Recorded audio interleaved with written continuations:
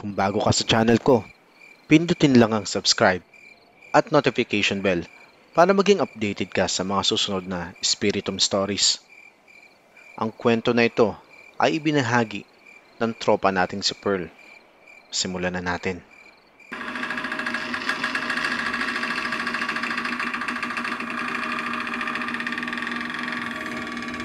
Halina't sabay natin tuklasin ang misteryosong mundo ng kababalaghan.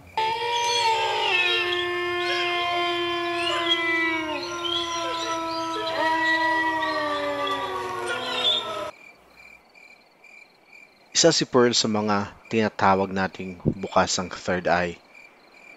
Ayon sa kanya, nagsimula pa ito nung pagkabata niya. Maraming pagkakataon na nakakakita siya ng multo o kaya naman ay engkanto na nagiging dahilan kung bakit lagi siyang takot sa mga madidilim na lugar.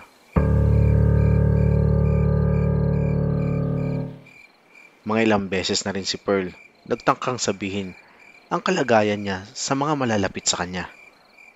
Pero ang sabi nila ay kulang lamang siya sa dasal kasi ni isa sa kanila hindi naniniwala sa mga paranormal. Kaya naman itong si Pearl ay sinasarili na lamang ang kanyang mga kwento ng kababalaghan. Hanggang isang araw ay narinig niya ang kwento sa channel natin at tila ba nagdulot iyon ng kaligayahan sa kanya. Kasi nalaman niyang hindi pala nag-iisa ang mga kagaya niya. Taong 2016, nagkayayaan sila Pearl at mga kaibigan niya na mag-outing. Ang napili nilang destinasyon ay Cagbalete, Quezon. 7 silang lahat na magkakaibigan, 3 lalaki at 4 na babae. Matagal na ring hindi nakikita itong mga magkakaibigan, kaya naman, nung minsan na pag-usapan nila ay napakabilis nila itong naiplano. Si Manuel ang nagdadrive ng sasakyan bilang siya ang may-ari ng sasakyan. Pagdating nila sa Mauban, Quezon, ay kinailangan nilang iwanan ng sasakyan at pagkatapos ay aabuti naman ng 45 minutes ang biyahe gamit ang bangka papunta sa isla. Napakasaya nila nung araw na yon kasi nakapag-banding na naman silang magkakaibigan. Nung nakarating na sila sa isla, ay sobrang aliwalas ng paligid. Napakalinaw ng tubig at napakapresko ng hangin. Samahan pa ng napakagandang tanawin. Pag nandito ka, parang ayaw mo nang bumalik sa mausok at matrapik na lugar ng Maynila.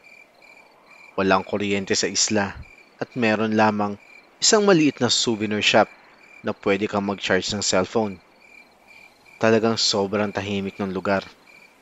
Pagdating nila ay agad silang kumuha ng cottage para meron silang malagyan ng kanilang mga gamit. Pagkatapos nun, kumain na sila at nagpahinga.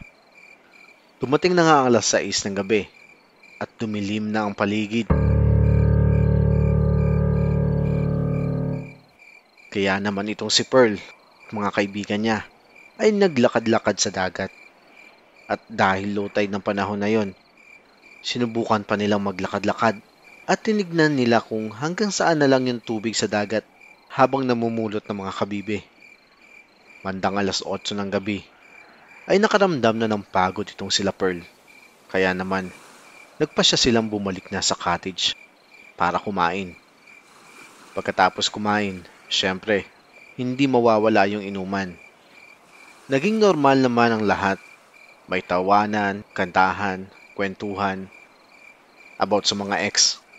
Nung maubos na yung huling bote, ay nagpasya sila magpahinga. Pero sa kanilang lahat, itong si Pearl lang ang hindi lasing.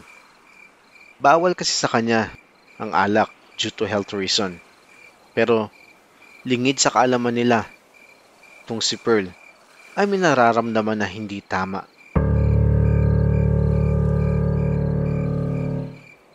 Kasi yung balahibo niya, nagtatayuan. Kanina pa palingalinga ito si Pearl kasi parang merong nakatingin sa kanila na hindi nila nakikita. Nung matutulog na sila, ang ginawa nitong si Pearl ay pumagit na siya sa higaan ng mga kasama niya. tabi-tabi silang natulog sa loob ng cottage. Madaling araw na nun, nung maalimpungatan si Pearl. Kinukusot-kusot niya pa yung mata niya nung tignan niya yung orasan niya.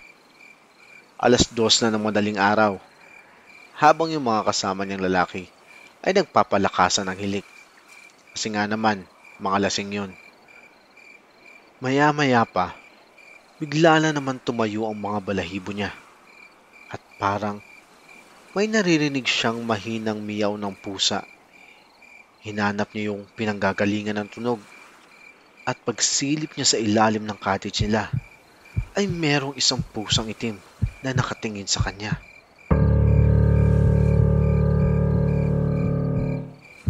Nagulat siya.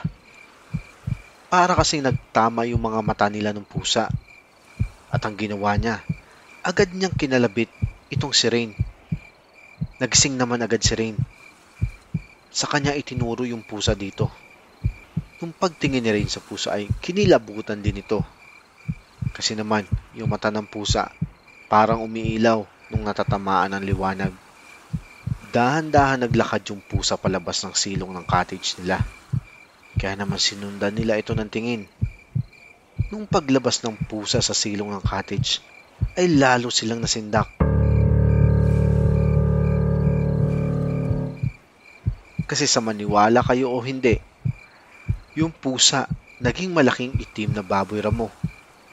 Pero habang papalayo ito, ay gumagawa pa rin ito ng tunog na parang sa pusa.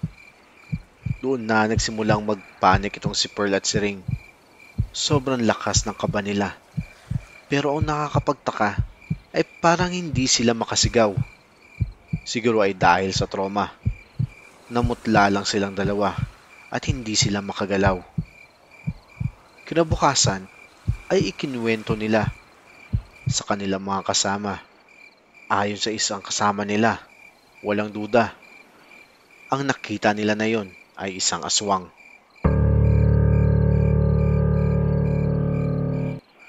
Alas 2 na ng hapon, pauwi na silang lahat ng Manila. Inabutan sila ng grabing traffic sa Quezon kasi nga may bagong bukas na mall sa lugar.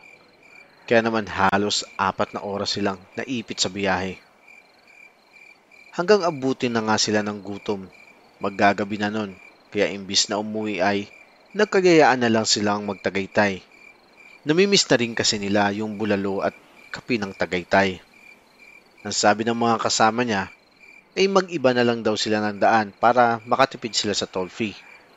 Napagdesisyon na dumaan sa road na ito. Ayaw ni Pearl sabihin kung saan yung road. Pero yung daan, maraming bangin, puro pakurba at matarik. Isa ito sa mga daan papuntang Manila kung galing ka ng Quezon. Madilim na nung mga oras na yon. Pagpasok nila sa daan na ito, sabi ni Waze, 20 minutes lang ay makakalabas na sila agad. Pero ilang minuto pa lamang ay hindi na gumagana si Waze kahit okay naman yung internet nila. Nagsilta si Michael na kasama nila. Sabi niya, medyo mag-ingat sa pagmamaneho kasi maraming bangin doon at isa pa marami daw nagpapakitang nila lang doon na makakapagpatayo ng iyong balahibo.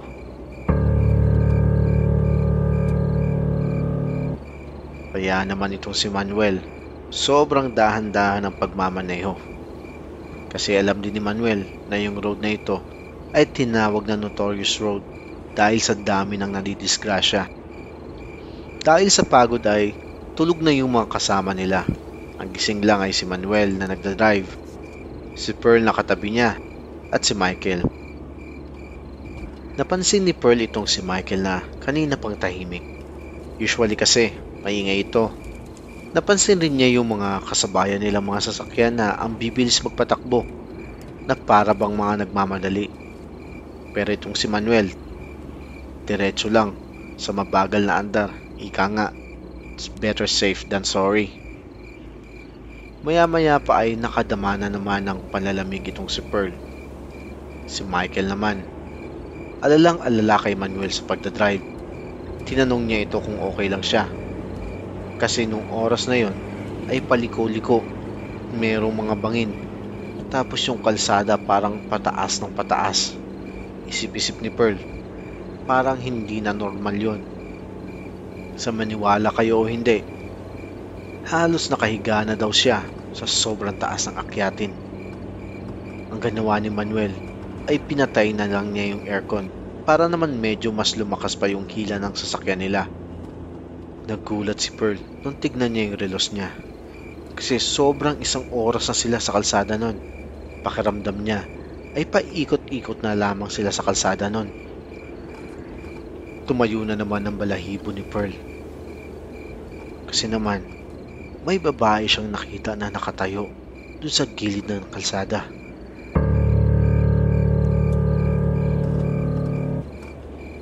Pero ang mas nakakatakot ay kada liko nila ay nakikita niya yung babae na yon sa bawat kanto.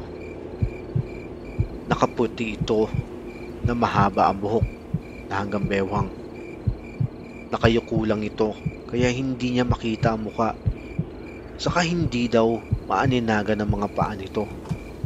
Si Michael naman ay biglang nagsabi na lakasan daw yung ilaw ng sasakyan. At sinunod naman ni Manuel yon.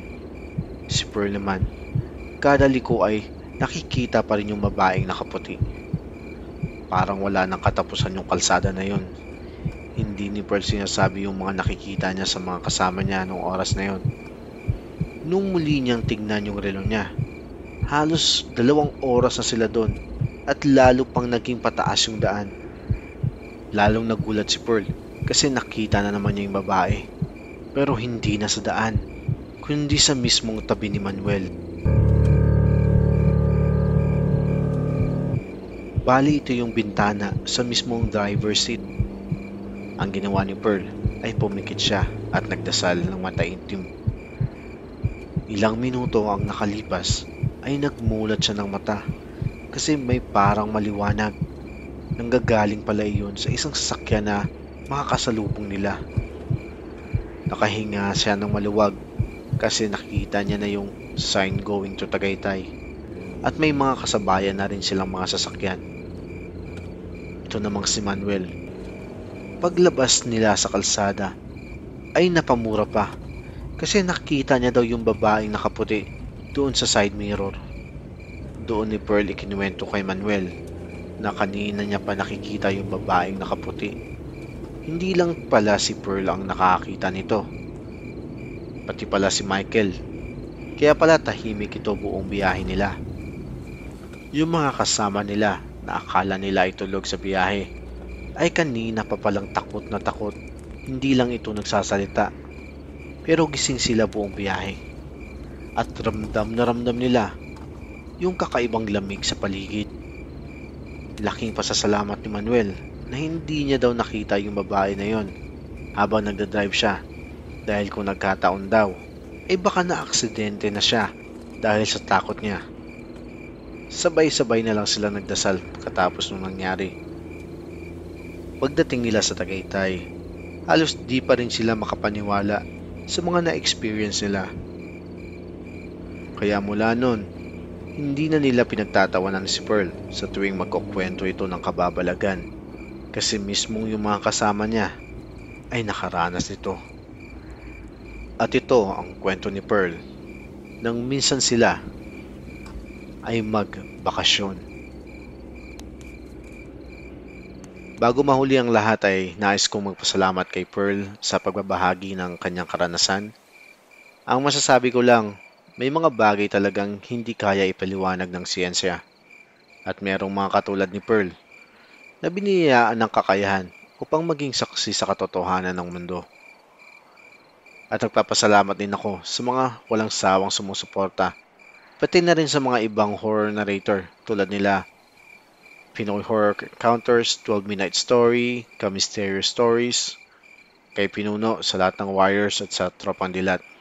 Maraming salamat sa pakikinig. Bye.